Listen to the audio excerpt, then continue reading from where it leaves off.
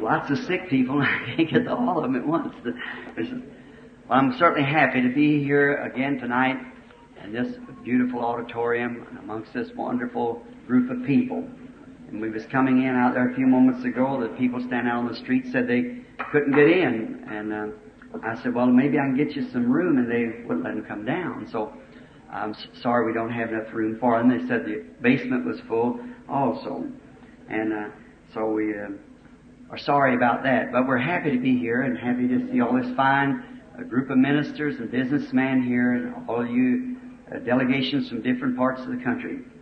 I had the grand privilege of speaking this morning at the breakfast, which I certainly cherish to be an honor to speak before such fine people. I was on a subject of the shuck won't be heir with the wheat. I didn't get to finish it, and it was not the brother's fault. He tried to get the management to let it stay a little longer, but he just wouldn't do it. I sort of appreciate that, Brother Dean. It's very nice. I certainly thank you for your kindness, each and every one. But they just wouldn't let us do it, so we just had to close off. I'll pick that up some other time to finish that up. The shuck will not be heir with the wheat. Did you understand it, you that were here? I hope there was enough that it would be understood. Now I know tonight there's a panel also. So I don't want to keep you here long enough that you'd miss that. Because I do think that was certainly an asset to the Pentecostal believing people, that panel we saw the other night. Such a fine bunch of men, such wonderful answers, straight. Made me feel real good to see that. And I trust that the Lord will bless it tonight, and everyone that looks, may they believe. That would be my sincere prayer. And so many reports coming in today from in the mail and calls of so many being healed in this meeting. I was so glad of that. That's to see people sick. That's kind of my ministry. I get up here to preach. You know I'm not a preacher, but this is my Kentucky grammar. His, hain't, and all those words. So I can't say it's what we call a modern preacher of today. I couldn't take that place because I have no education, but I do like to express what I know about it to others, or what I feel that I know about it to others, how I've learned it, how He is to me. He's all my life.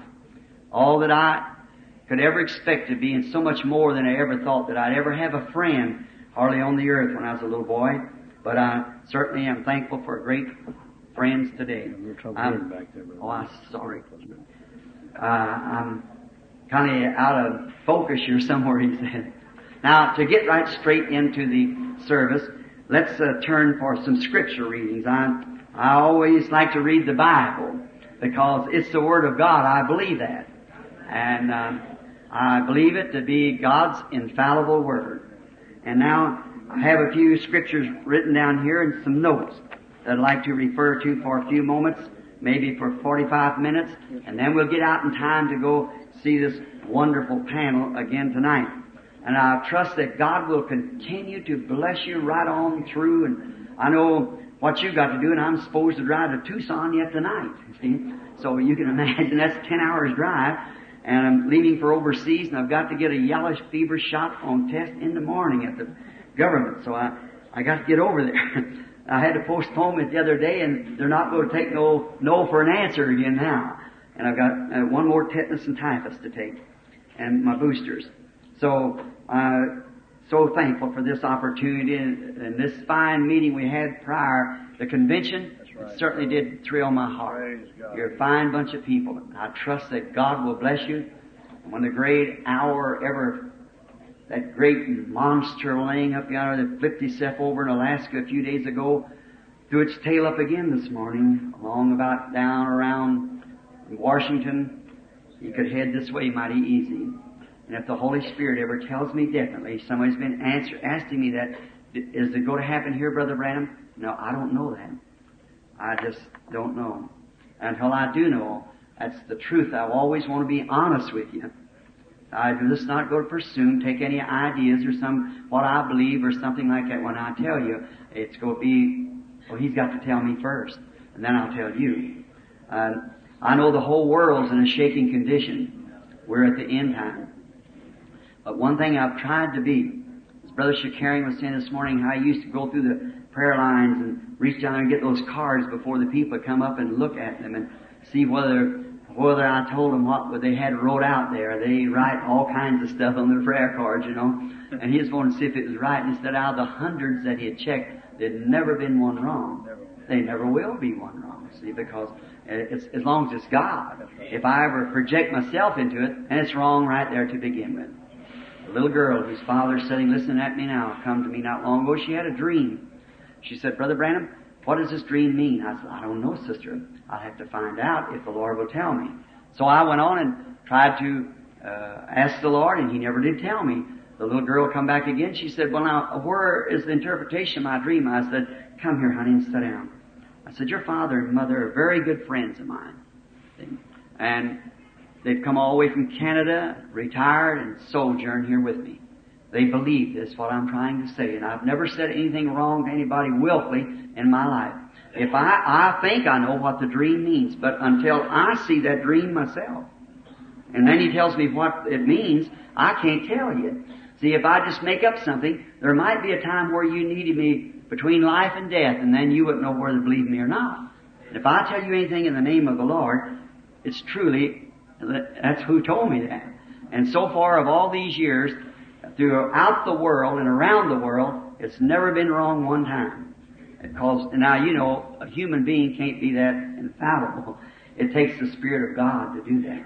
And now I have a message that I'm responsible for.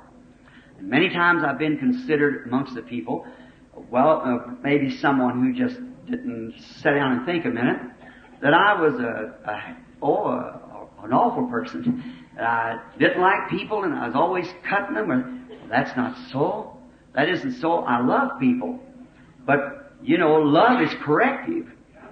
If your little boy was sitting in the street out there and you said, Junior, dear, I don't want you out there, but and cars buzzing by him, and you brought him in, you run back out again, well, you should correct him. If you love him, you will. You'll have to. If you've seen a man floating down a river towards the falls in a little boat that you know that boat was going to sink when he hit the falls, would you say, John, you ought to think a while, maybe you might not make it. If I know he's not going to make it, I'm going to almost jerk him out of the boat if I can, because it's love that does that.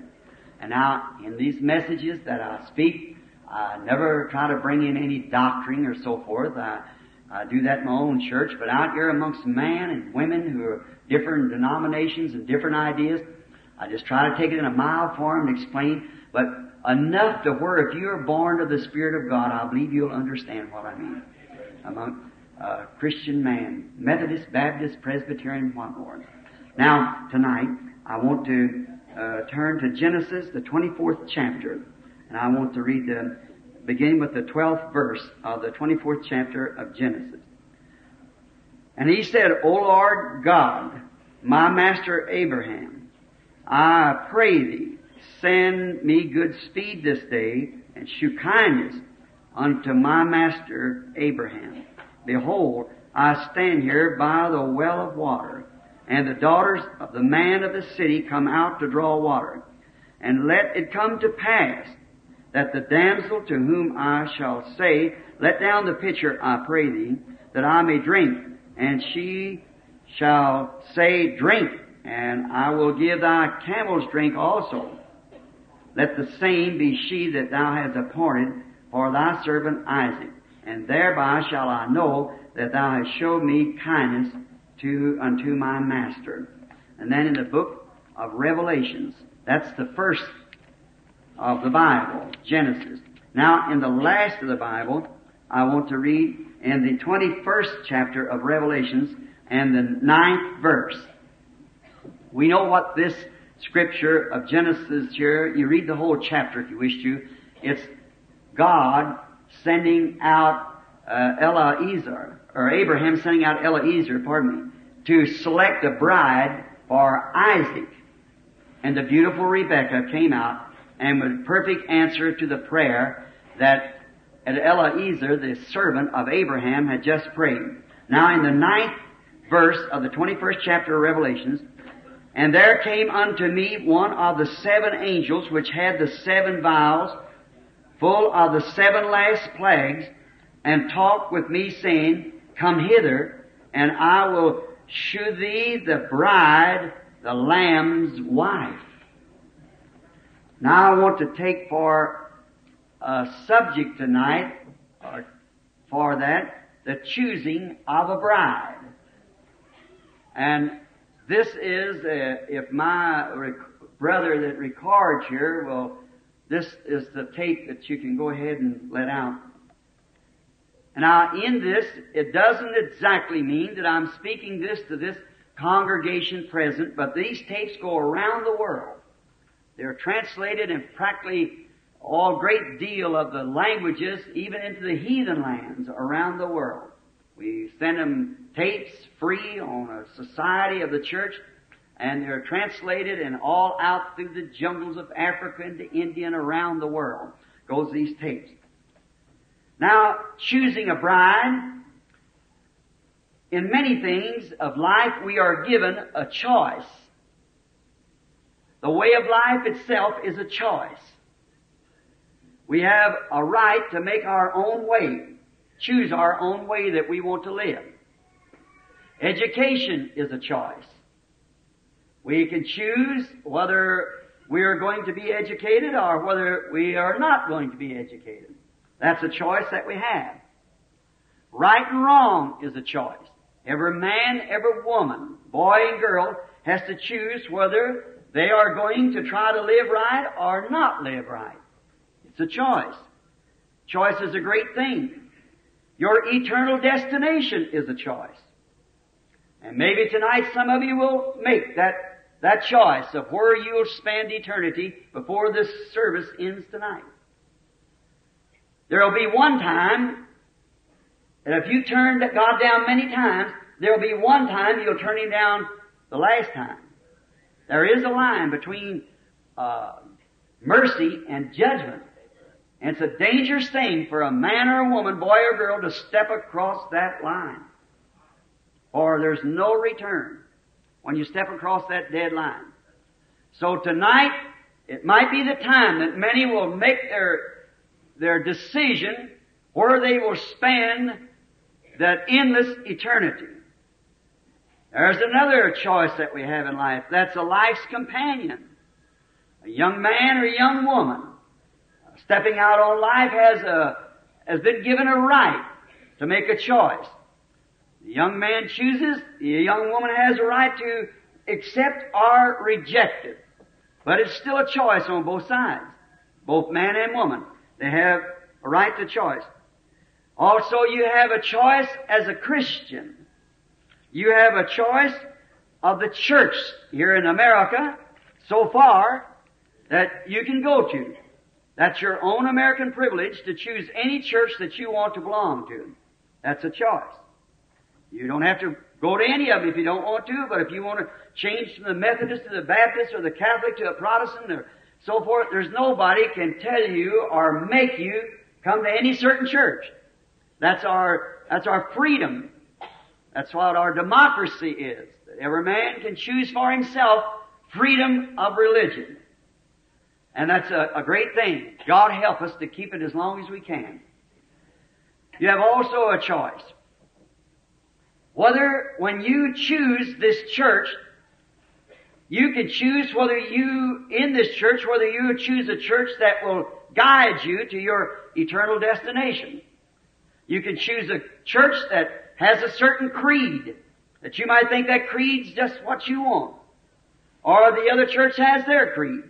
And then there is the Word of God you have choice of. You have to make your choice. There's an unwritten law among us of choosing. I believe it was Elijah one time upon Mount Carmel after the showdown in a great hour of the crisis that we're just about to come to right now. Amen. That's right. And perhaps it may be to you or I tonight that we make this choice like the Mount Carmel experience. Frankly, I think it's going on worldwide now. But there will soon be a time where you'll have to make a choice. And you, man here of your denominational churches, just believe this, that the hour is right on you when you're going to make a choice. Amen. You're either going to go into the World Council or you're not going to be a denomination anymore. You're going to have to do that. And that choice is coming soon. And it's a dangerous thing to wait till that last hour too, because you might take on something that you could never shake out of it. You know, there is a time when you can be warned, and if you step across that line of warning, then you're already marked on the other side. Brandon. Remember, when the Jubilee year come and the priest rode with his trumpet sounding that every slave could go free. But if they refused to accept their freedom, then he had to be taken to the temple to a post and an awl bored him through the ear, and then he served his master always. His put on his ear is a type of hearing. Faith cometh by hearing. He heard that trumpet, but he didn't want to listen to it.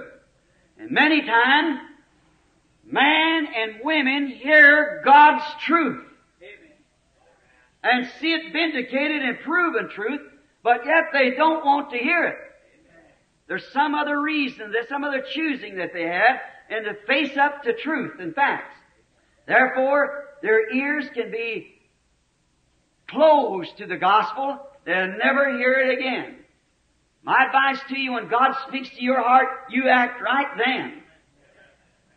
Elijah gave them a choice which they should choose you this day whom you shall serve. If God be God, serve Him. But if Baal be God, serve Him. Now, as we see that all of the natural things is a type of the spiritual things, as we went through in our lesson this morning, as the sun and His nature. That was my first Bible. Before I ever read a page in the Bible, I knew God. Because the Bible's written everywhere in nature, and it just corresponds with the Word of God. How the death, burial, resurrection of the nature and the sun rising, crossing, setting, dying, rising again. Just so many things that we could type God and nature that we have to bypass for this message. Now, if the spiritual or the natural is a type of the spiritual, then the choosing of a bride in the natural is a type of choosing a bride, the bride in the spiritual. Now, it's a serious thing when we go to choose a wife. A man, for the vows here, is until death do we part. That's how we should keep it. And you take that vow before God, that only death will separate you. And I think we should, a man in his right mind, that's planning a future, that he should choose that wife very careful. Be careful what you're doing. And the woman choosing a husband or accepting the choice of a husband should be real careful what she's doing. And especially in these days. A man should think and pray before he chooses a wife. I think today what's got so many divorce cases now that we lead the world in America in divorce cases. We lead the rest of the world. There's more divorces here than anywhere else. This nation. And supposed to be and thought of a Christian nation. What a reproach. Our divorce courts. I think the reason of it is because that man has got away from God. And women's got away from God.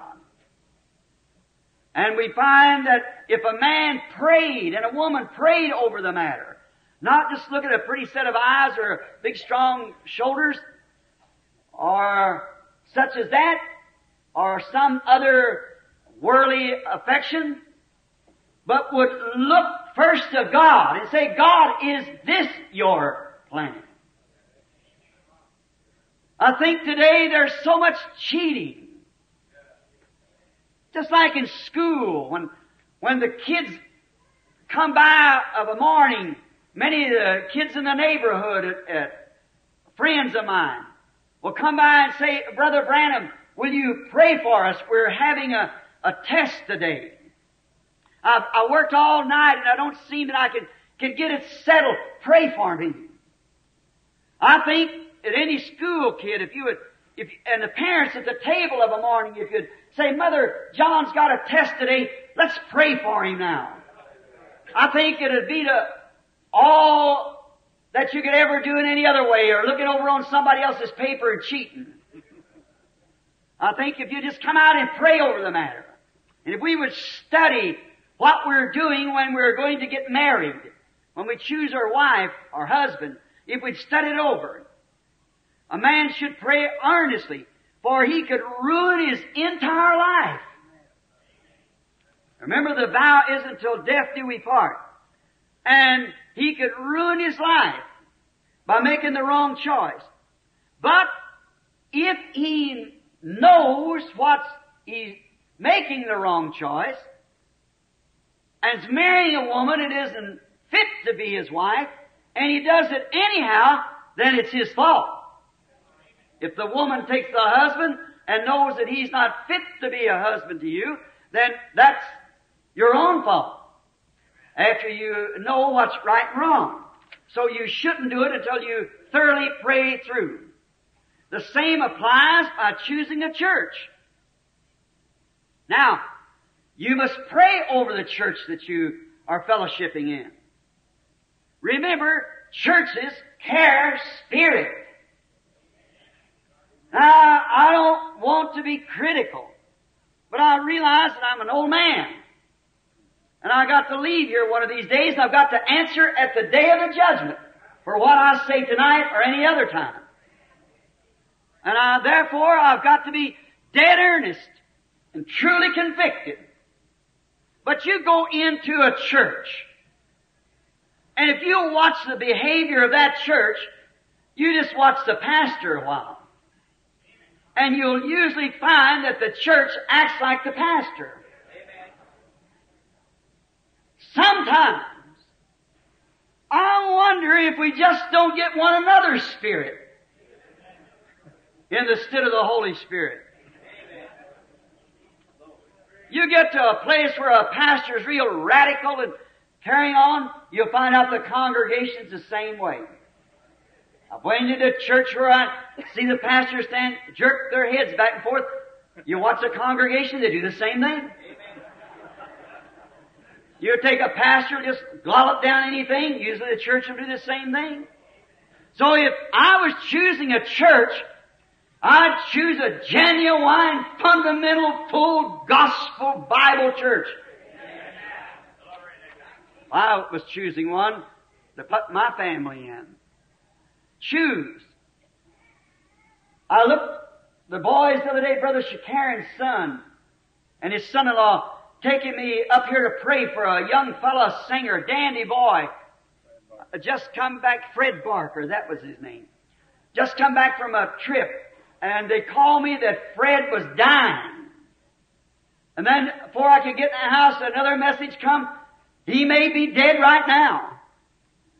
And he said it had a hemorrhage in the brain, and he was paralyzed, and he was dying, and his wife wanted me to pray for him.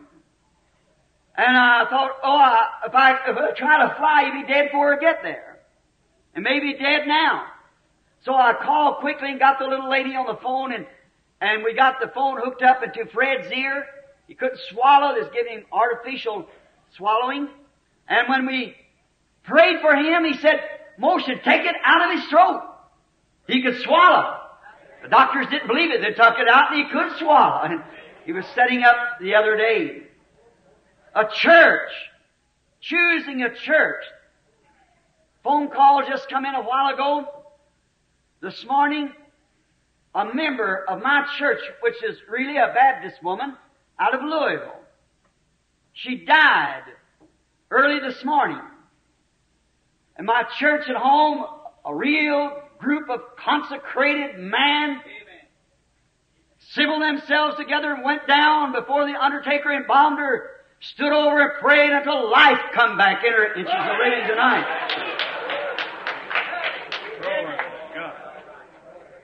The elders of my church, while they've been taught to believe that all things are possible, come to God sincerely.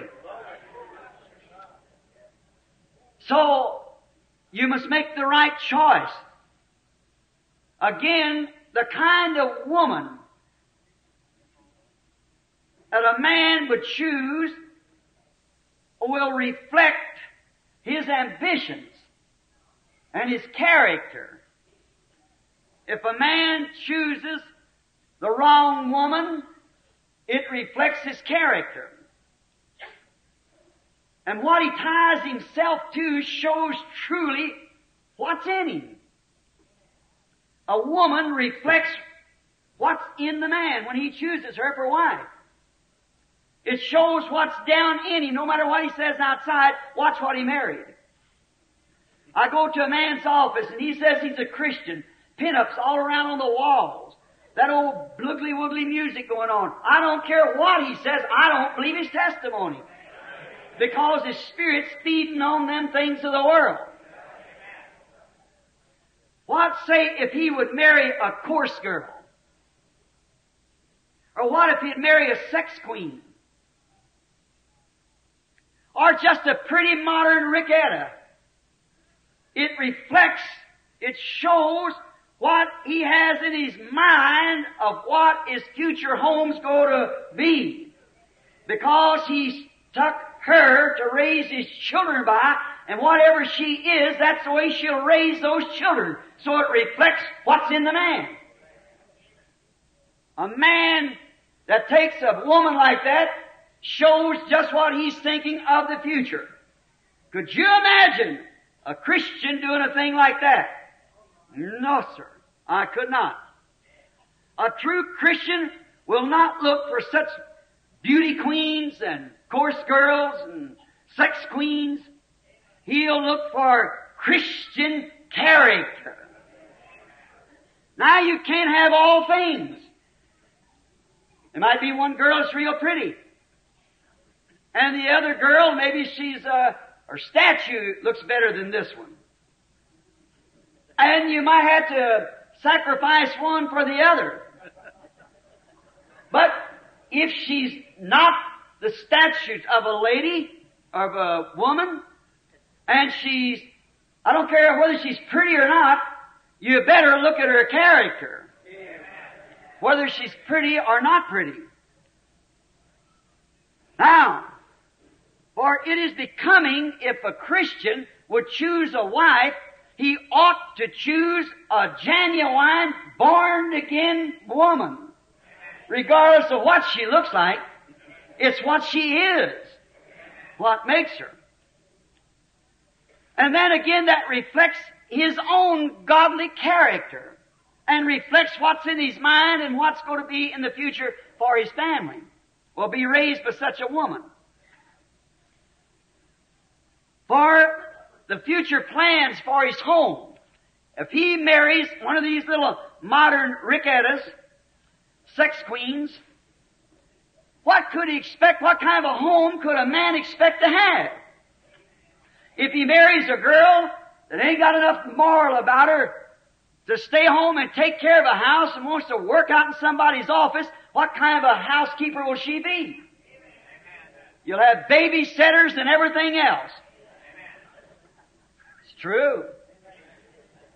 Now, I'm not much of this modernistic taste of women working. When I've seen these women with these uniforms on, riding around in this city on motorcycles as police, it's a disgrace to any city that'll let a woman do that. As many men that's without work, it shows the modern thinking of our city. It shows the degrading. We don't have to have them women out there like that. They ain't got no business out there like that. When God gave a man a wife, He gave him the best thing He could give him outside of salvation. But when one goes to trying to take a man's place, then she's about the worst thing that he could get a hold of. Now that's right.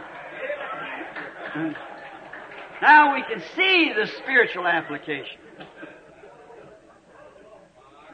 I know that's bad. You think it's bad, but it's the truth. We don't care how bad it is. We got to face up to the fact. That's what the Bible teaches. Now, we here see plainly the spiritual plan of God's planning for His future home with His future bride comes into view now. If a man marries a sex queen, you see what he's looking for the future. If a man marries a woman that won't stay home, you see what he's looking for in the future. And one time, this sounds awful, and I just feel to say it, and I usually, if I feel to say the thing, I ought to say it, and it's usually God's way. I used to go with a rancher that I worked with to buy cattle. And I noticed the old fellow always looking right in the face of a heifer before he went to bidding.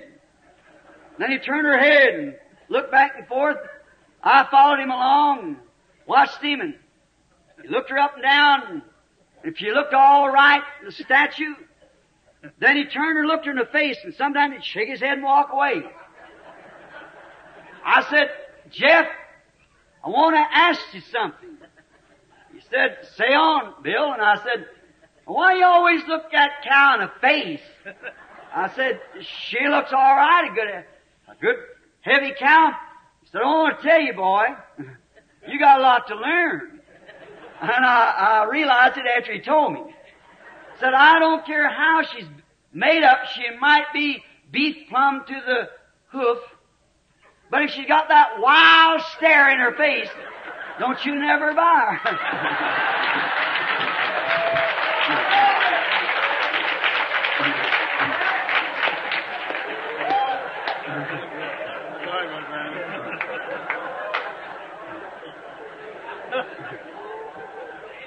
I said, why so, Jeff? Well, said, the first thing is, said, she'll never stay put. And he said the next thing is she'll never be a mammy to her calf. And it said they put her in a pen now, the reason she's fat, you turn her loose to that wild stare, she'd run herself to death. I said, you know, I kind of learned something. I believe that applies to women too. That wild stare, Ricketta look, better stay away from her, boy. All that there blue stuff over top her eyes. And I wouldn't want that. I don't think that's becoming to a Christian. I don't care how much the television and paper says it's pretty. It's the most horrible-looking, hideous sight that I ever seen in my life. When I first seen that here Clifton's cafeteria one morning at a breakfast, I seen some of them young ladies come up. Brother Arganbright had just come in, and he had went downstairs, and I looked, and that girl come in, and I thought, well, I don't know. I never seen it before. It was some kind of, it looked like she was cankered. You know, just kind of a funny looking. I'm not saying that to be funny. I'm saying that, you know, I've seen leprosy. I'm a missionary. I've seen all kinds of freaks, you know, of how diseases. And I was going to walk up to the young lady and tell her I'm a minister. I pray for the sick. Would you like for me to pray for you? And I've never seen anything like that. And then here come 2 or 3 more, and I kind of stepped back then and waited. And Brother Arganbright come out. I said, Brother Arganbright, he may be here. I said, what's the matter with that woman? See? And he said, that's Pete. I said, well, my. And I thought they ought to have her in a pest house somewhere, you know, keep it from breaking out all over other women. But, you know, you have to plan and look, pray when you're choosing. For we see by this, the word of promise, the bride that a man would choose is going to reflect his character. It reflects what's in him. Now, could you imagine a man filled with the Holy Ghost take something like that to be a wife? I just don't see it, brother. Maybe I'm just an old crank, but, you know, I just can't understand that, see. Notice, for it's going to reflect what's in him. She's going to help him make his future home.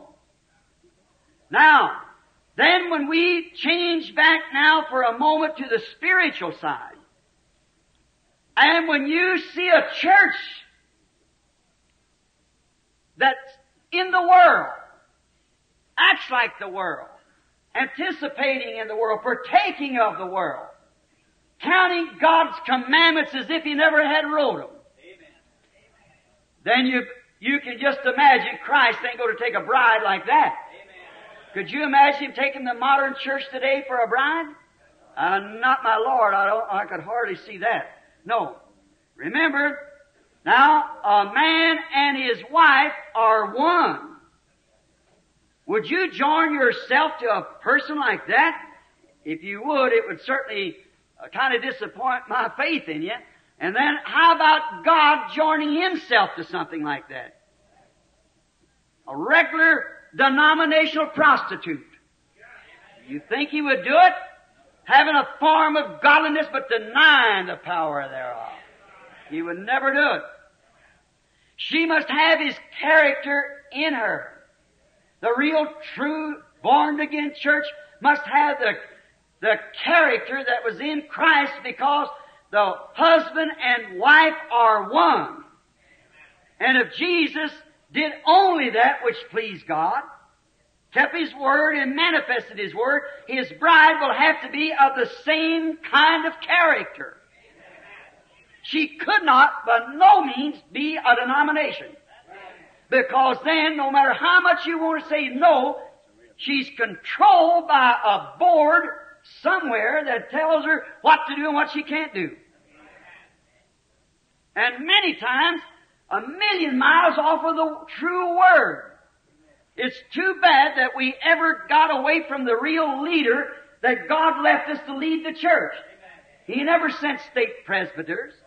He never sent bishops, cardinals, priests, popes. He sent the Holy Ghost for the church to lead the church. When He, the Holy Ghost, has come, He will lead you into all truth.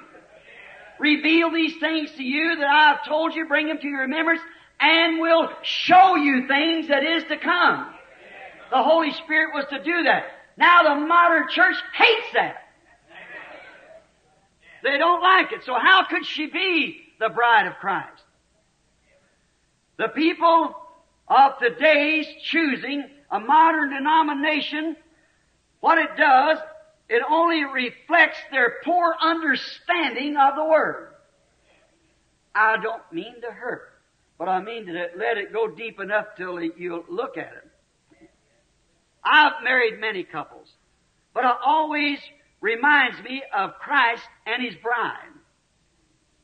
One of the weddings that I performed here some time ago, it was quite an outstanding thing in my life. It's been several years ago when I was just a young minister. My brother was working on the PWA. I don't know where anybody ever here remembers that yet or not. Anybody as old as me. And that was a project that the government had. And my brother worked up about 30 miles. They were digging out some lakes, a project for the conservation. And there's a boy who worked up there with him from Indianapolis, about 100 miles above Jeffersonville, where I live. And there was, he said to my brother one day, he said, Doc, he said, I'm going to get married if I just had enough money to pay the preacher. He said, I got enough money to get my license, but said I haven't got enough money to pay the preacher. Doc said, well, my brother's a preacher, and he may marry you. He said he never charges people for things like that. He said, well, you asked him if he'll marry me. Well, that night, my brother asked me. I said, if he's never been married before, either one of them, and everything's all right. He said, well, I asked him, and I said, if it is, tell him come on down. So when Saturday come along and the boy came down, it's been a great thing for me to always look back upon this. Rainy afternoon in an old Chevrolet car with the headlights wired on with a baling wire.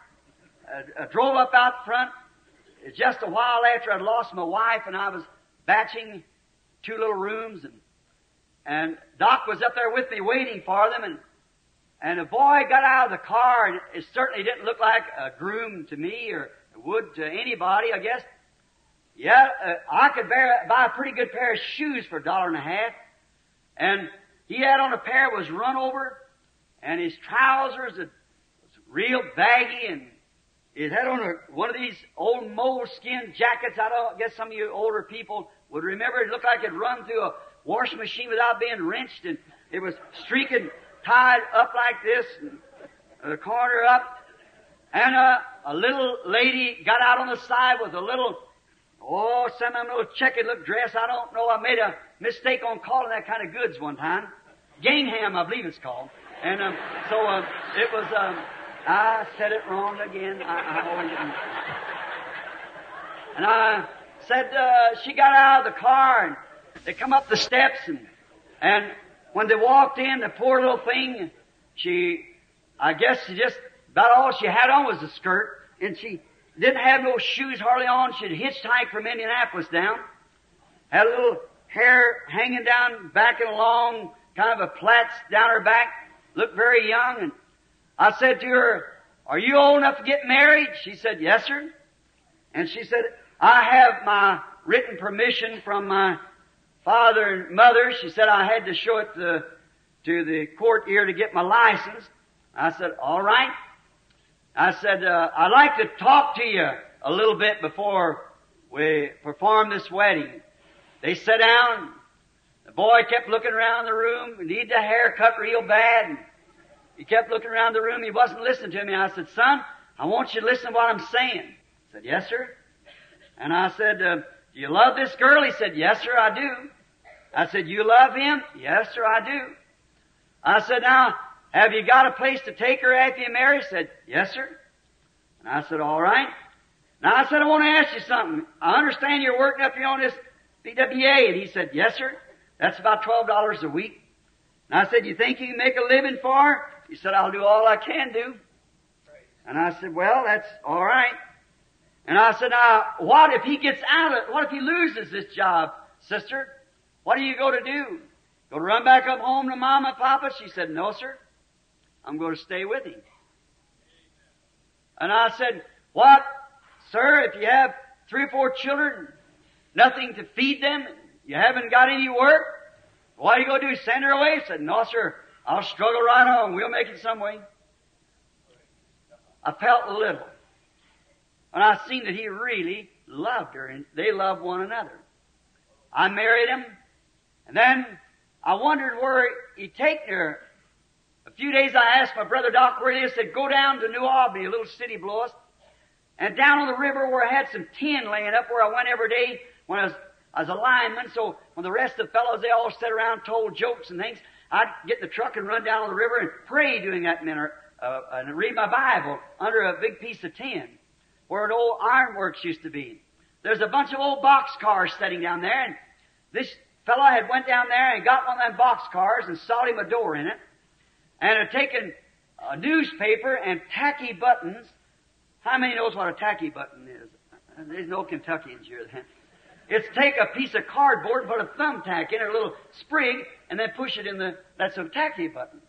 So they had put it all over, and he went up there to the ironworks and got him some stuff and made a step to come up, and got some old boxes, and they had him a table. And I thought one day I'll go down and see how they're getting along. About 6 months before that, I married E.V. Knight's daughter to E.T. Slider's son.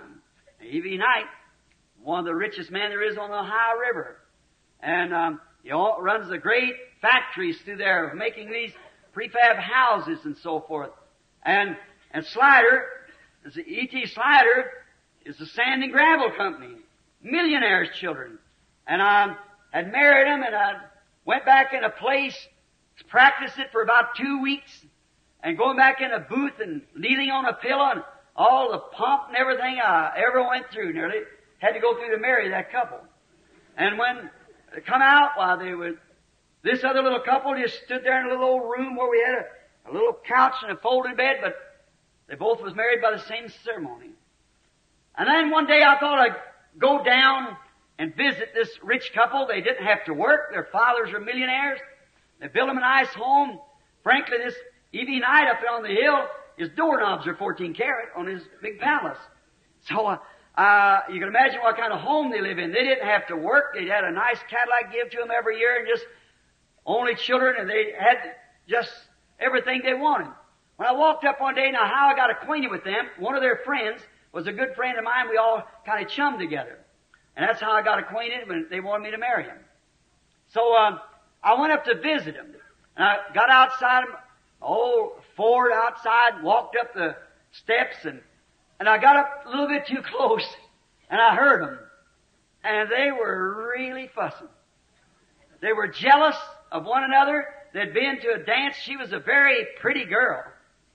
And she was kind of one of these beauty queens. She took many prizes around there and won some cars and things for being beauty queen. And I looked at them, and one was sitting in one corner and one the other, fussing about some boy she had danced with or some girl something. When I come up, they jumped up real quick and grabbed one another across the floor and their hands across the floor, come walk over towards the door, said, "Well, hello there, Brother Branham. How are you getting along?" I said, "All right. How are you all getting along?" And, he said, we're very happy. Aren't we, honey? And she said, "Yes, dear." See? Now, see, you're putting on something that isn't real. Now, you can't get warm by a painted fire. Like some of these churches trying to paint Pentecost of something that happened 1,000 years ago or 2,000 years ago. You can't get warm by a painted fire. A Pentecost is just as real today as it was then. See? The fire's still falling. It ain't a painted fire, it's a real fire. Amen. So, there they was. See, I wouldn't want to live like that. Well, I thought, just down over the cliff there and over on the river, and there's where this other couple wound up. I thought one Saturday afternoon I'd slip down there and see how they was getting along. So I'm dirty on the face and dirty overalls on, my tools on. I thought I'd slip up on them. And I slipped along like I was watching for insulators being cracked by the lightning or something. As I walked along side of the telephone wire, the electric cables along the river. And the old Chevrolet was sitting out front. It was about a year later after I'd married them. And there was, the door was open, and I could hear them talking. So this sounds like a hypocrite, but I walked up close enough that I could listen, see what they're saying. Stayed there, and I just want to know for myself. I like to find out, be sure I know what I'm talking about. That's what I do about God's Word. Is it the truth or isn't it the truth? Will He keep His Word or doesn't He keep His Word? If He doesn't keep His Word, then He's not God. See? If He does keep His Word, He's God. See? And so I wanted to see how they was getting along, and I slipped along the side real easy. I heard him say, "Well, honey, I wanted to get that for you so bad." She said, "Now look, sweetheart." She said, "This dress is all right." She said, "Well, this is just fine." I said, "I appreciate that, but you see, I slipped around so I could look through the crack where the door had been shoved open there in the boxcar, and there he was sitting in there, and her on his lap, and his arm around her, and her arm around him. And he had one of these old slouch hats, and had put a little hole, mashed it down the top, and poured out his paycheck, and that he was laying it out on the table. Said so much for groceries, and so much for insurance, and so much on the car, and they couldn't make their ends meet. Come to find out, he'd seen a little dress up there in the window. He'd been looking at it for a couple of weeks. That cost $1 or something. He wanted to get it. He said, "Well, honey, it looks so pretty in it." And she said, "But honey, I got a dress. I don't really need it." See? And that little queen. And I backed off and looked back. I could see the steeple on top of the other house. And I stood there and looked a few minutes. I thought, who is the rich man? I thought, if Bill Branham, if you want to take which place, where would you go? For me, I'd take not that pretty thing up on top of the hill, but I'd take this character down here as a real homemaker. Somebody that loved me and stayed with me. Somebody tried to make a home and not bleeding for everything for fine reason. Somebody that was with you, part of you. That's always stuck with me of how that was. One chose a beautiful girl, the other chose character. Now that's the only way you can choose. First, look for character. And then, if you love her, fine. Notice, God's first Adam didn't have any choice for his wife. He didn't get a choice. God just made him one. And he didn't get to choose her. So we find out that she led him astray from God's Word. He didn't get to pray over the matter. He isn't like you and I. He didn't get a choice. And again, by doing that, she led him from his rightly position as being a son of God. And she did it by showing him a more modern way of living. Something that they really shouldn't have done, but the character of her showed that she was wrong. Her motives and objectives were simply wrong. And persuaded him by her reasoning that the modern new light that she had found, which was contrary to God's Word, was a better way to live.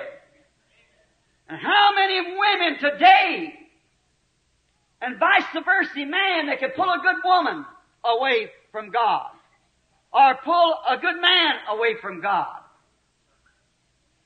by trying to tell him, this religion, you Pentecostal boys, that religion, they say, oh, that's old-fashioned, it's old fogey. Don't you believe that? You better pray hard before you marry that girl. I don't care how pretty she is. Same thing to a man.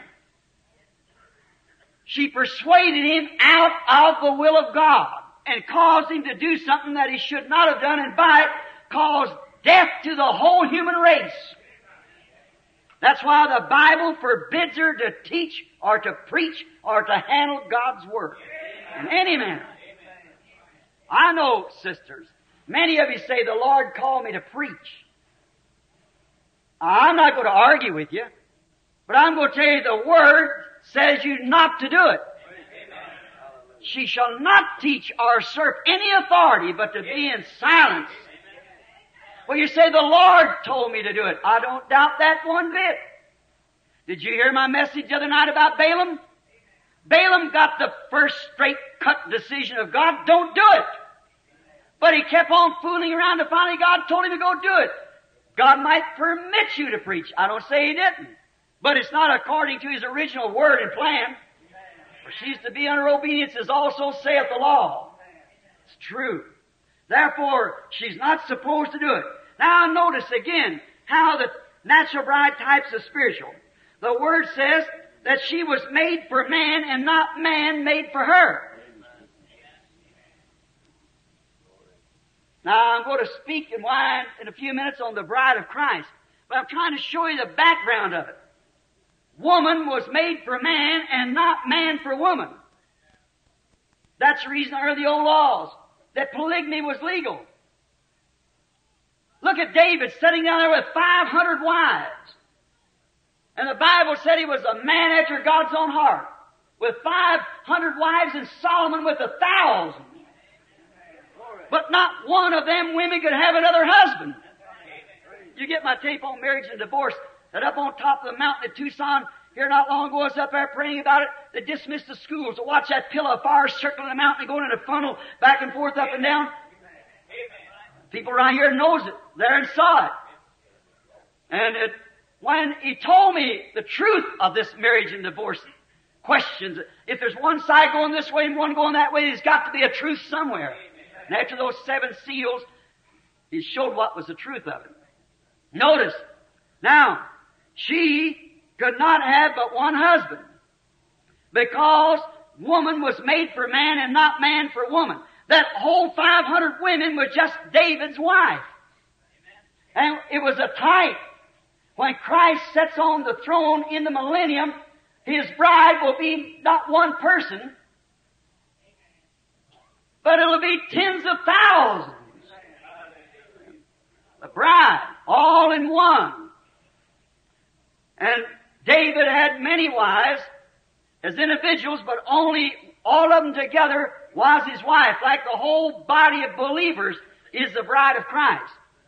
Because it's she, the woman. He was the man.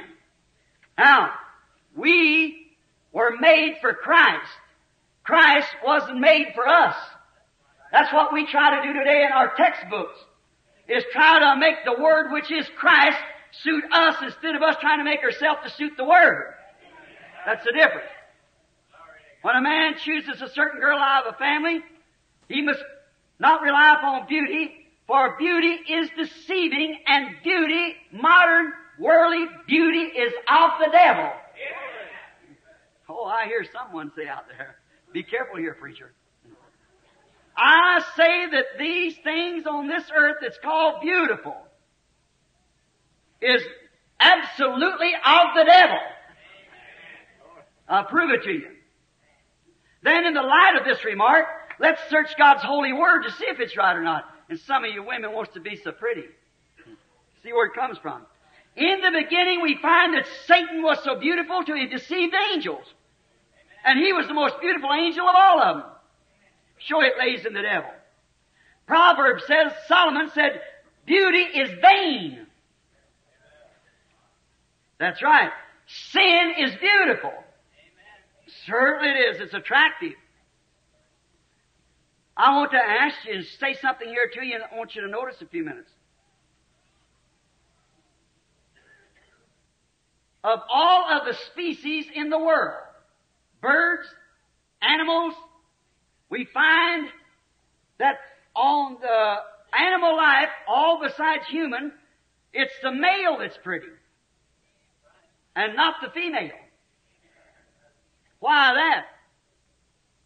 Look at the deer, the beautiful big buck with his horns, and the little muley doe. Look at the hen, the little speckled hen, and the big, beautiful feathered rooster. Look at the male bird and the female bird. Look at the mallard duck and the female. See? And there isn't one species in the world that's made that can deceive and stoop as low as a woman. Now, sister, don't get up and go out. Just wait till we hear the end of this. There is nothing, no female besides a woman can be immoral. You call a dog a slut. You call a hog a sow. But morally, they got more morals than half the movie stars there is out here. They cannot be nothing else but moral. And the woman was the one that was changed over for the perversion. That's right. See where the beauty takes her to? Now, that's why that today we find that women is on the increase of beauty. You take Pearl Bryan. Did you ever see her picture? It's supposed to be America's great beauty. There isn't a school kid out of any school but what would have her in a back row. Did you know it's supposed to be that way? Did you know the Bible speaks that that's the way it's going to be? Did you know the fall came by women at the beginning, and fall, the end is going to wind up the same way? Women coming into authority and ruling over man and so forth. You know the Scripture says that? You know the day that she puts on man's clothes and bobs her hair? All those things are contrary to God's Word. And you know she represents the church? When you watch what women are doing, you'll see what the church is doing. That's exactly right. Now that's just as true as the Word of God is true. No other female is made that can stoop like a woman can. And yet, through that, being made off, she was not in the original creation.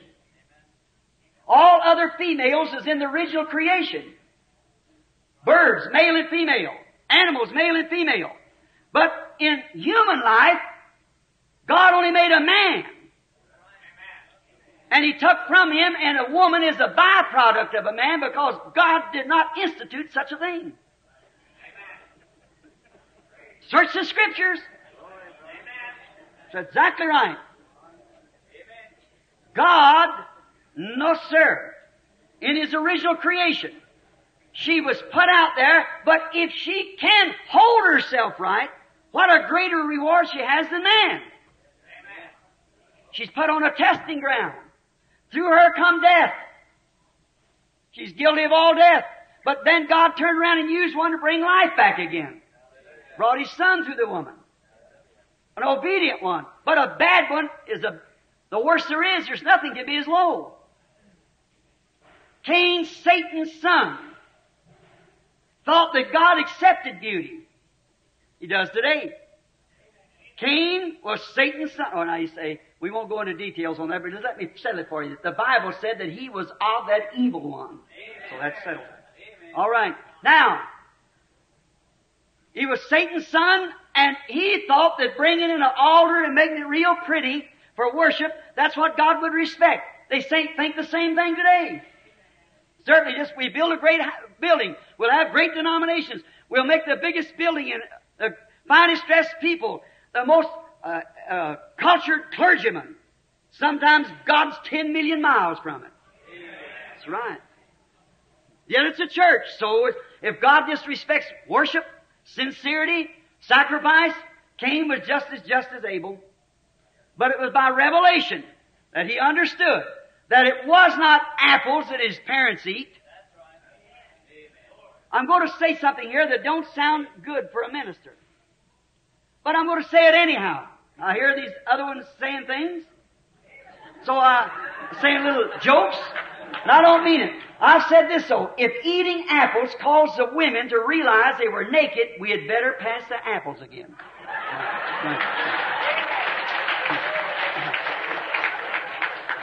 Forgive me for that. But just so that it'll change, I've got you tied up here and talking about the women and so forth. I want to relax you a minute for what next is to come. Now, notice, it was not apples. We know that. The church has become in these days, with its achievement, like all other man-made achievement, is becoming scientific. They're trying to make a scientific church. But the attraction of pictures and great steeples, and it's too bad that the Pentecostal got into that rut. You'd be better off with a tambourine down on the corner and the Spirit of God around you. But you're trying to compare with the rest of them because you're denominated. That's what did it. See? Churches is trying to be scientifically. And remember, as man achieves progress by science, he's killing himself every day. When he invented gunpowder, look what it done. When he invented an automobile, it kills more than the gunpowder does. Now he's got himself a hydrogen bomb. Wonder what he's going to do with that. Right. And so is the church. As it tries to achieve by science, by man-made schemes, it's taking you farther away from God and into death more than it was in the first place. That's right. Don't choose your church the same way you did your wife. What science did for her was a marvel, but you better keep away from your church on that. He made paints, powders, and all these other things. Choose the character of His Word. Now let us compare the natural bride of today with the so-called church bride of today. Compare a woman going to get married today. Now just look what science has done for her. She comes out first with her hair chopped off with one of these Jacqueline Kennedy hairdos. See? Or something like that. And you know what the Bible says? The Bible actually gives a man, if he wants to, the right to put her away in divorcement if she does that. She's a dishonorable woman that'll cut her hair. The Bible said so. Right? Didn't know that, huh? Oh, yeah, I preach too much in California if you not know that. That's right. Oh. What good does it do me? It do it anyhow. You can't take the pig and change his name. Make him a lamb. Notice, you're going to hate me after this, but you're going to know the truth. See? Look. Let's compare it. Here she comes up with a whole lot of paint, something that she's not. A modern bride. Wash her face, you'd run from her maybe. Scare you to death, take all that stuff off of her. And so is the church. With a big painted front. A complete theological Max Factor. Both has a beautiful false face on them. Man-made beauty. And not God-made beauty. Not much character in either one. Notice, just like Satan, enough to deceive by. Compare the modern bride now with her wears shorts, wears paints, cuts off her hair, wears clothes that look like man, and listen to a pastor who told her that was all right. He's a deceiver. Amen. He'll suffer for it in the regions beyond. Amen. That's right. Amen. Doing that to deceive, to be something that she's not. That's the way the church does. Gets big D.D., Ph.D., LL.D., so you can say our pastor's this, that, and the other, maybe know more about God than a Hottentot knows about an Egyptian knife. That's right. That's right. Some theological seminaries experience out there knows no more about God than nothing. Modern church and their theological paint have their women all with their glory shaved off by some Ricky Adam pastor that they got, like a Jezebel if there ever was one. Bobbed hair, shorts, paints, all fixed up in a theological taste. That's the way the church stands. That's right. But her spiritual character is far from that being the homemaker that Jesus Christ is coming to receive. If any Christian would marry a woman like that, it shows he's fallen from grace. His taste of God and his taste of a home, what a home ought to be, is far when he chooses a woman like that. No, sir, she sure wouldn't fit a Christian's taste. Her spiritual character is at the lowest ebb. Dead in denominational beauty and lust of the world. That's exactly where the church stands today. Sold her word-given character to Satan for a scientific man-made religion. When she had the right as a church of God to stay with the Word of God and have the Holy Spirit working among, welding the body together with the Word and love of God, instead of that she sold out her birthrights like Esau and took a denomination and let her do it anything she wanted to. Right. Just to be popular like her mother did at Nicaea, Rome.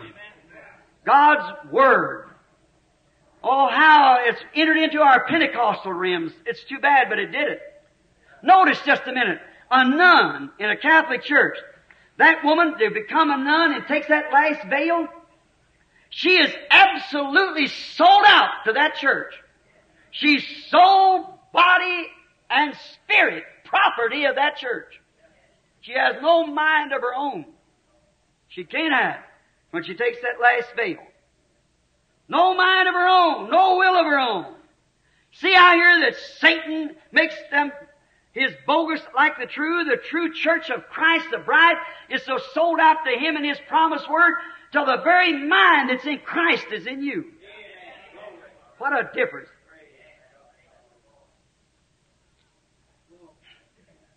And we find today that the modern church, the modern world church,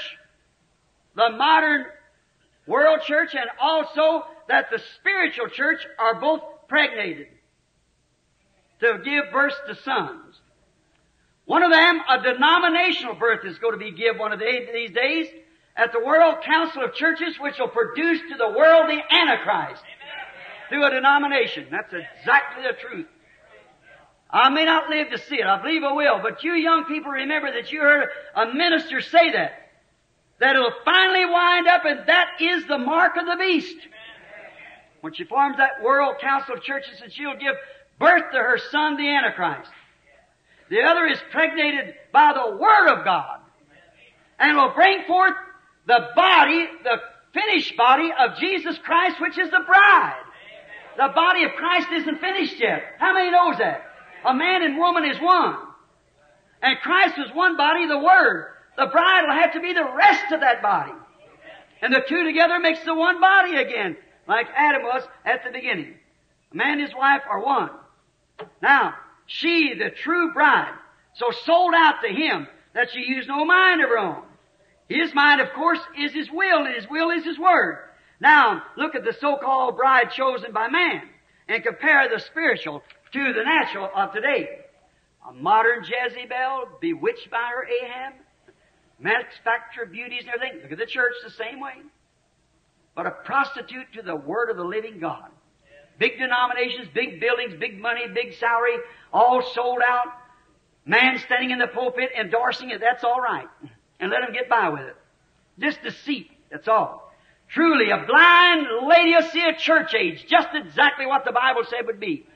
Said, I am rich, I sat as a queen, I have need of nothing, and knowest thou not that you're poor, miserable, blind, wretched, naked, and don't know it? If that isn't thus saith the Lord to Revelation 3, I've never read it. It's what she is and don't know it. Think of it. If you tell a man or a woman on the street they was stark naked and tell them they were naked and they say, tend to your own business, well, there's a mental deficiency there somewhere. There's something went wrong with their mind. And when you can read the Word of God, how that people should do in this baptism of the Holy Ghost that we have today, and people, well, they look at you as if you were crazy. You tell them they got to be born again. They got to believe the Bible. They say that was a Jewish fable for years ago. Our church has a way. Wretched, miserable, blind, naked, and don't even know it. And the Bible said that that's the condition they get into. How could a true prophet ever miss seeing it? I don't know. Drifting right into all of our churches everywhere. Just look at it. Just in the modern trend. It's the old horror and daughters of Revelation 17. Given to the poor, blind, miserable people her doctrine of theology contrary to the Word of God, and have found there the souls of slaves and men and women of everywhere. Instead of attracting the people, Christ vindicates His Word which attracts the people. He don't attract the people. The church isn't attracted by big denominations and big doings and great big carry-ons and fancy things, but the Word of God attracts the bride of Christ. Now, notice, it's interesting to notice how that the church tries to attract the attention of the people by buying robes and dress choirs and bobbed-haired women and painted faces, and they think it'll sign like an angel, lie like a devil, run around all night to a dance like, and think nothing about it. And that's what they think is all right. That's beautiful. But you see, that's false made. That's not the Word of God. While the true bride attracts the attention of God by keeping His Word. Now let us notice Christ. You say, well now, wait a minute. What about this beauty you're talking about? The Bible said in Isaiah 53:2 that when Jesus come, there was no beauty of Him that we should desire Him. Is that right? There's no beauty. If He would have come in the worldly beauty as Satan is today, the people would have run around Him and accepted Him the way they do the church today. They would have believed Him, received Him, as they do Satan today. Certainly they would. But He didn't come in that kind of a beauty. But He always comes in the beauty of character. Christ wasn't a beautiful, great, strong, stout man. God doesn't choose that kind. I remember one time a prophet went up to take a king, to make a king out of Jesse's sons, to take another king's place, Saul. And so Jesse brought him out, his great big fine boy. He said the crown would look right on his head. The prophet went to pour the oil on him. He said God's refused him. And He refused every one of them until He come to a little old stoop-shouldered, ruddy-looking fella. And He poured the oil up on him, and He said God chose him. See, we choose by sight. God chooses by character. Character. There never was a character like Jesus Christ. It lives in Him, manifests in Him. We see it's true. It's not worldly beauty of Him that attracts His bride. It is His character, the character of the church that Jesus looks for. Not where it's big buildings, where it's great denominations, where it's big membership. He promised to meet with wherever 2 or 3 are gathered together. Truly. That's where the true believer rests his hopes is up on that Word of God being vindicated in truth. What is? Choose by His Word. Not a worldly loving group, They hate that. No wonder she is divorced from him, because she's missed his revelation and she don't have it. He cares not for her, the way she acts and does and how much of this worldly stuff she has. He's looking for her character. The character of Christ. Now, just a moment now. That's it.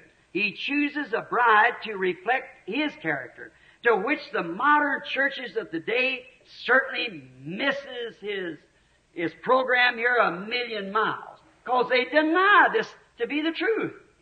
So how could it be? Now, He's looking for the day for that bride to be formed. Hebrews 13:8, just exactly like it was, like He was. It's got to be His same flesh, same bone, same spirit, same everything, just exactly built up, and them two then become one. And until the church becomes that, they're not one.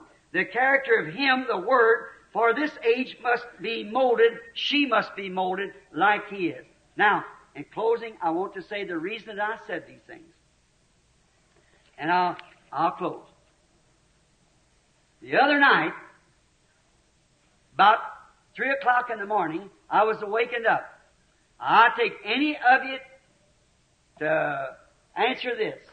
Have I ever told you anything in the name of the Lord but what it was right? It's always been right. Amen. So help me, God knows that's true.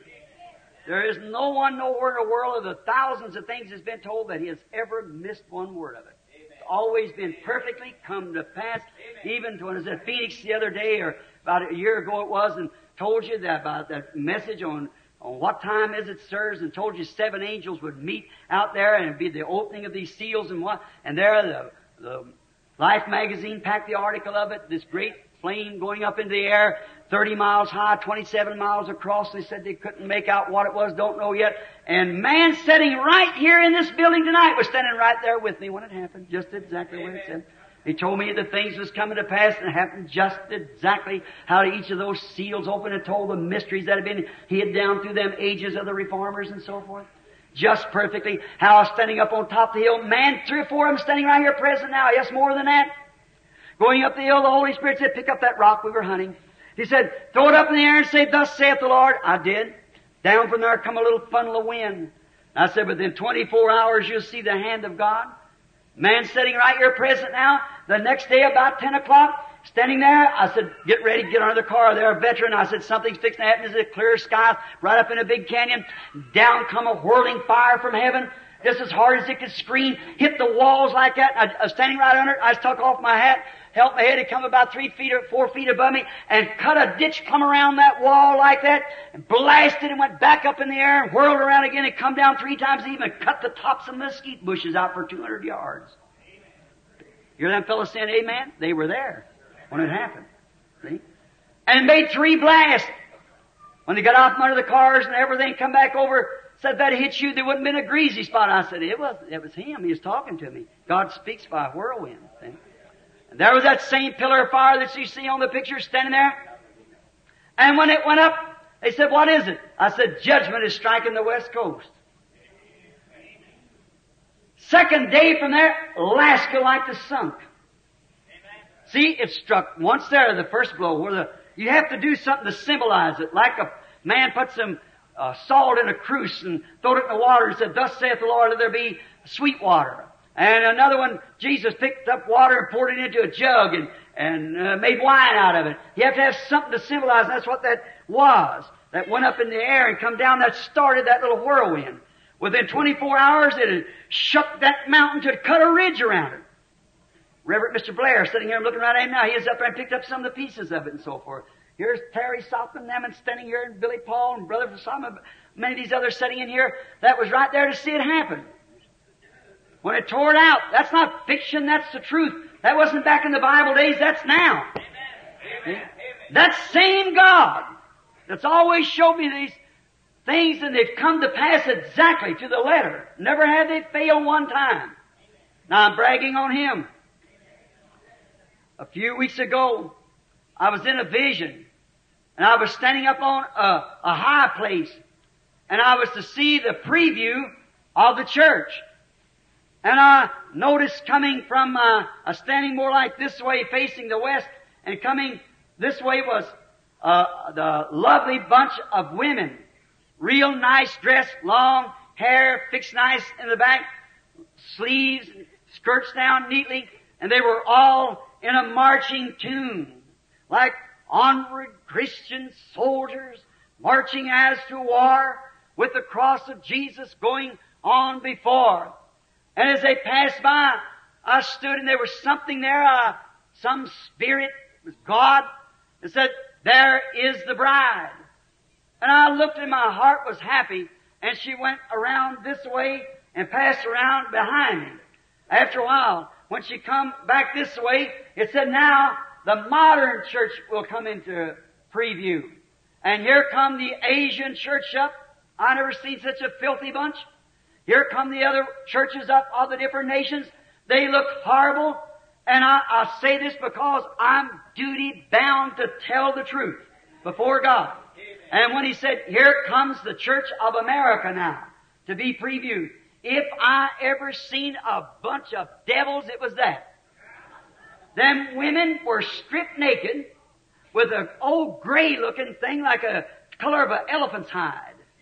And there's hole in front of them with no upper part on it at all. And they were doing this kind of stuff that these dances that these kids do out here, that twist and stuff, and that kind of music going on. And when I seen Miss USA come up, I almost fainted. Now this is thus saith the Lord. If you believe me to be His servant, you believe me now. I wouldn't say that for nothing in the world. There's not enough money in all the world to get me to say that if it wasn't true. And when she come by, that was the filthiest looking thing I ever seen. And I thought, God, as hard as preachers and we brethren have labored to get you a bride, and that's the best we could do. She was twisting, holding this in front of her like one of these hula skirts of a thing, holding it in front of her parts, lower part like this, dancing and twisting like these kids do out here on these vulgar shows that they have. Twisting. That was Miss Christianity of America. So help me, by the help of God, that's what it looks like in His face. I could have fainted. I thought of all the trying and the preaching and the persuading, every one of them with bobbed hair. And they were twisting and carrying on, holding this, and from they come around where I was standing there with this supernatural being. I couldn't see him. I could hear him talking to me. He's right around me. But when they turned this way, they'd hold this, just twisting and laughing and going on, carrying on like that, holding this in front of them. Now me standing in His presence there and His servant. And of all I tried, that's the best I could do. I thought, God, what good did it do me? What good did it do all the crying and begging and persuading and the great signs and wonders and miracles that you showed, and how I stood there and go home and cry after preaching to them and things, and what good did it do me? And then I have to present something like that for you for a bride. And as I stood there looking, she passed on by, and you can imagine the back part of her with nothing on, holding this in front of her as she went shimming by like that to this twist, throwing her limbs out like that, and it was vulgar how she was carrying on her body, shaking around like that. Now, you say, what does it mean, Brother Branham? I don't know. I'm just telling you what I seen. And when she passed by like that, I looked at her, and I just got real faint. I just turned around and thought, God, I'm condemned. There's no need of me trying any. I just might as well quit. Miss Carl Williams, if you're sitting here in that dream that you told me about a while ago that you had the other night that's been bothering you, there it is.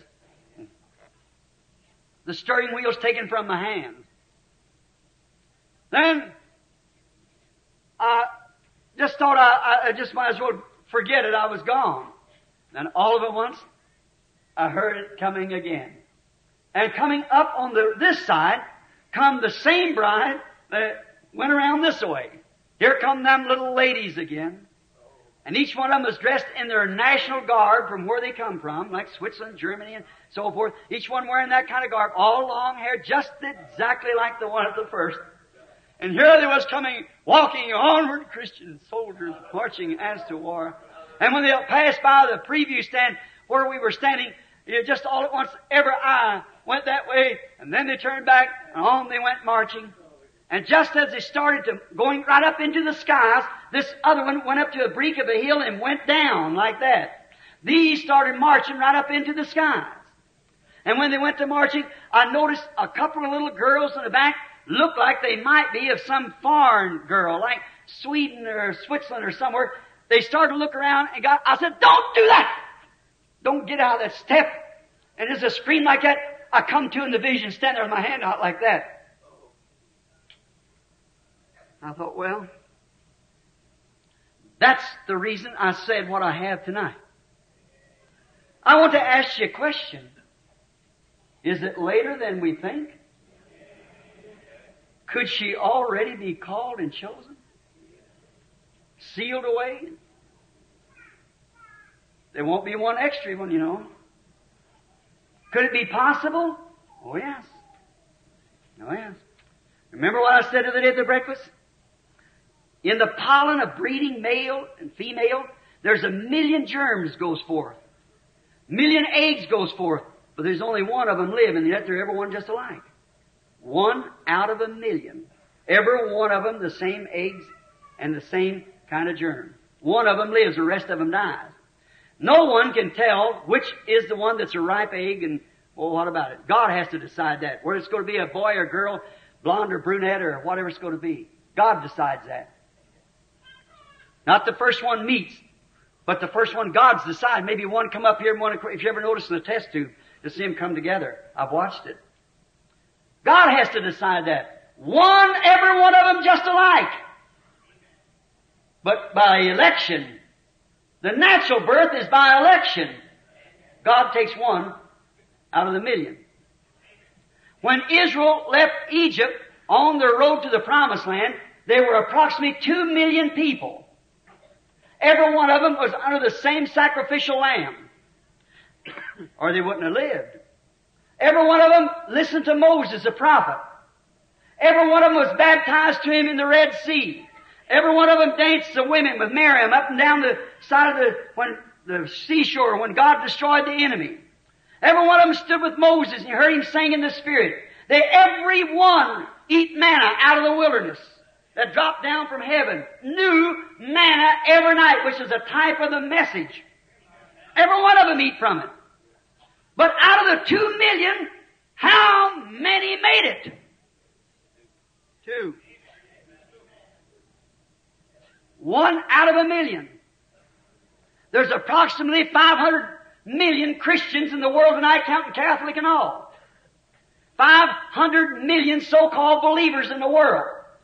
If the rapture come tonight, that would mean if 1 out of 1 million was the count, I don't say it is, but if it was, 500 people in the next 24 hours would be missing, you'd never even hear of it. There'll be that many missing anyhow, it can't even be counted for.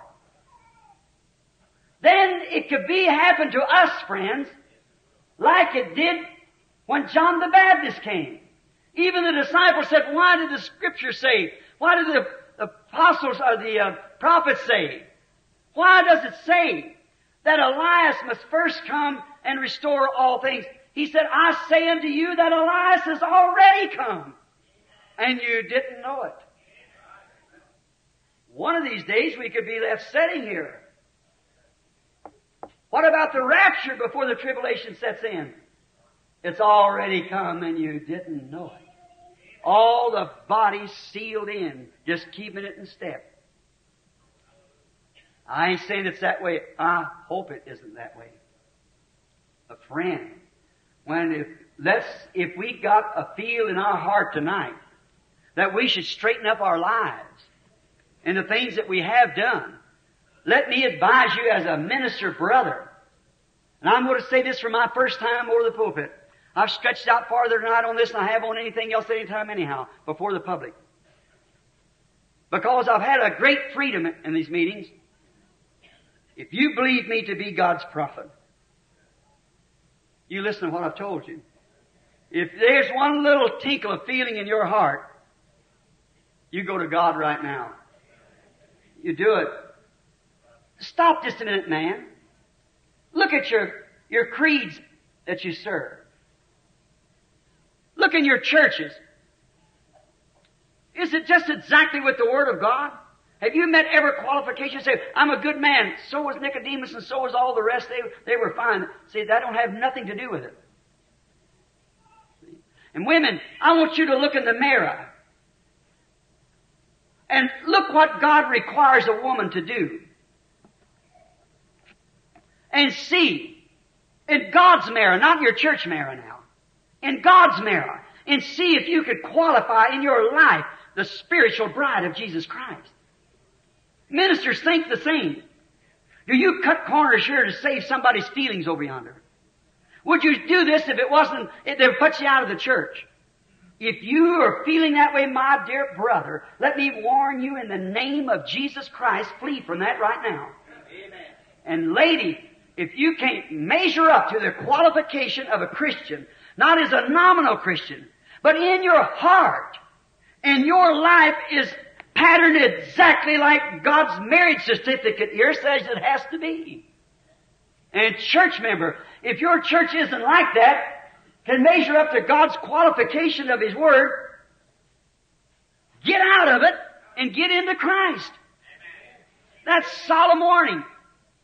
We don't know what time, you don't know what time that this city one day is going to be laying out here at the bottom of this ocean. Oh, Capernaum, said Jesus, thou who exalted into heaven will be brought down into hell.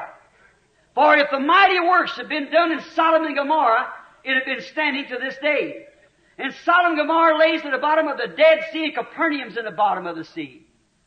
Thou city, who claims to be the city of the angels, who's exalted yourself into heaven and sent all the dirty, filthy things of fashions and things to even the foreign countries come here to pick up our filth and send it away.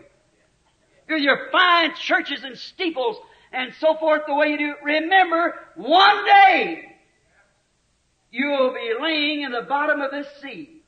You're a great honeycomb under you right now. The wrath of God is belching right beneath you.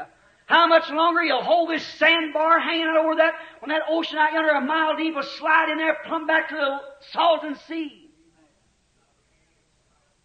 It'll be worse than the last day of Pompeii. Repent, Los Angeles! Repent, the rest of you, and turn to God. The hour of His wrath is upon the earth.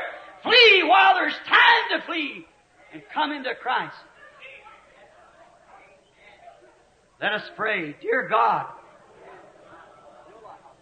when my spirit is shaking, my heart is dropping teardrops of warning.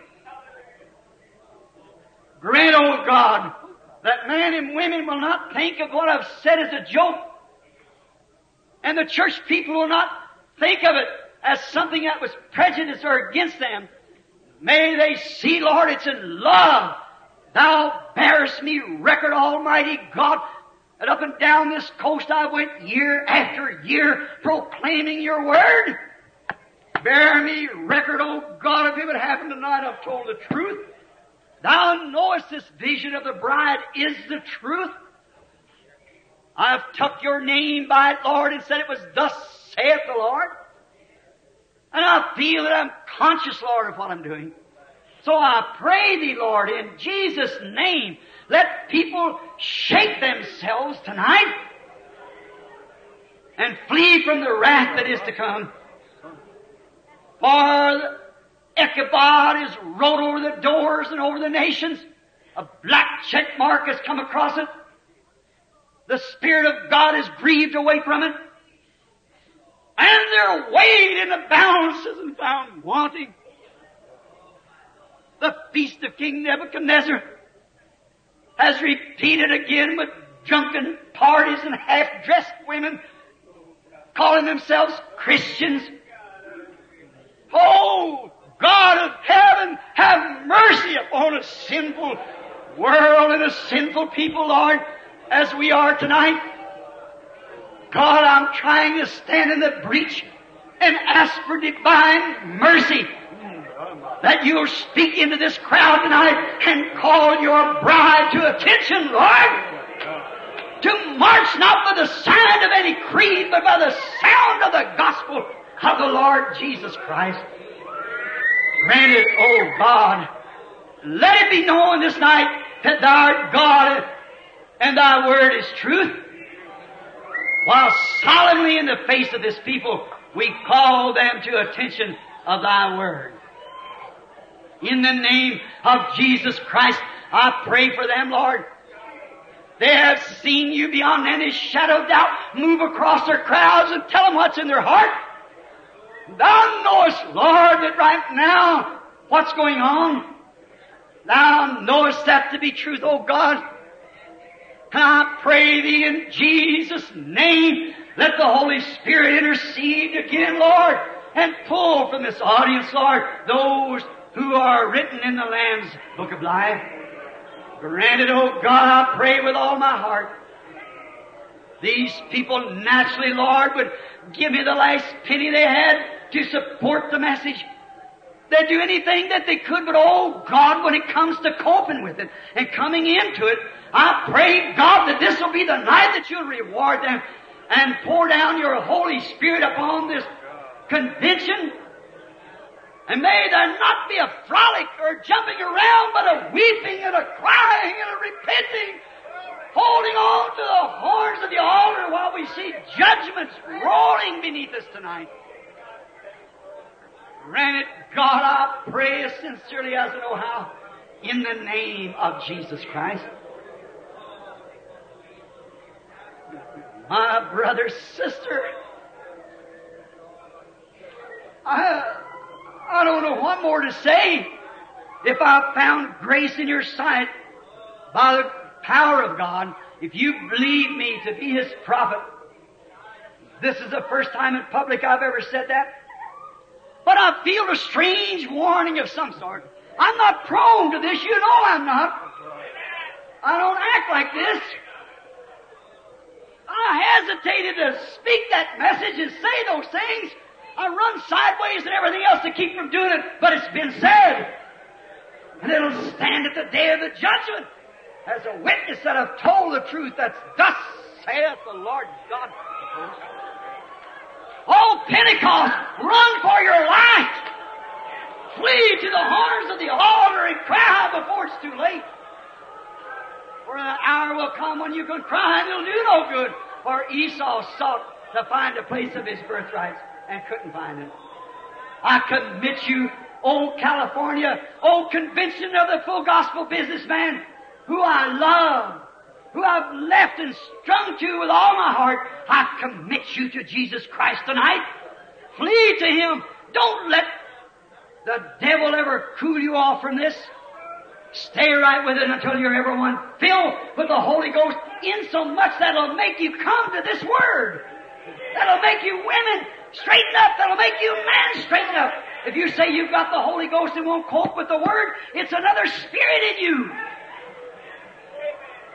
God's Spirit is on His Word. The Messiah, the anointed Word. The bride must be a Messiah. The anointed Word. Let us stand to our feet in the name of the Lord Jesus Christ. If you never hear my voice again, the God willing, I'm sailing to Africa in a few hours. I may never return, I don't know. But I tell you, with all my heart, I've told you the truth. I haven't shunned to declare to you everything that God has told me to say. And I've said it in the name of the Lord. It's a solemn moment. I don't know how to express it. I've tried to leave the pulpit 3 or 4 times and I can't do it. This is a solemn hour. Don't you never forget it. This is a time that maybe God may be making His last call. I don't know. He'll make His last call someday. When? I don't know. But I'm telling you, according to that vision, it looks like that bride's about finished. Look at the nominal churches coming in. When the sleeping virgin come for oil, she failed to get it. The bride went in, the rapture went up. While they went to buy oil, the bridegroom come. Are you asleep? Wake up quickly and come to yourself. And let us pray, each one like we were dying at this minute, in the name of the Lord. Let's each one pray in your own way. God Almighty, have mercy upon us, Lord. Have mercy on me. Have mercy upon us all. What good does it do, no matter what we do, if we fail in these things? I stand and ask for mercy, O God, before this great city sinks beneath the sea and judgments of God sweep this coast. I pray, God, that you'll call your bride. I commit them to you now, in the name of Jesus Christ. Amen.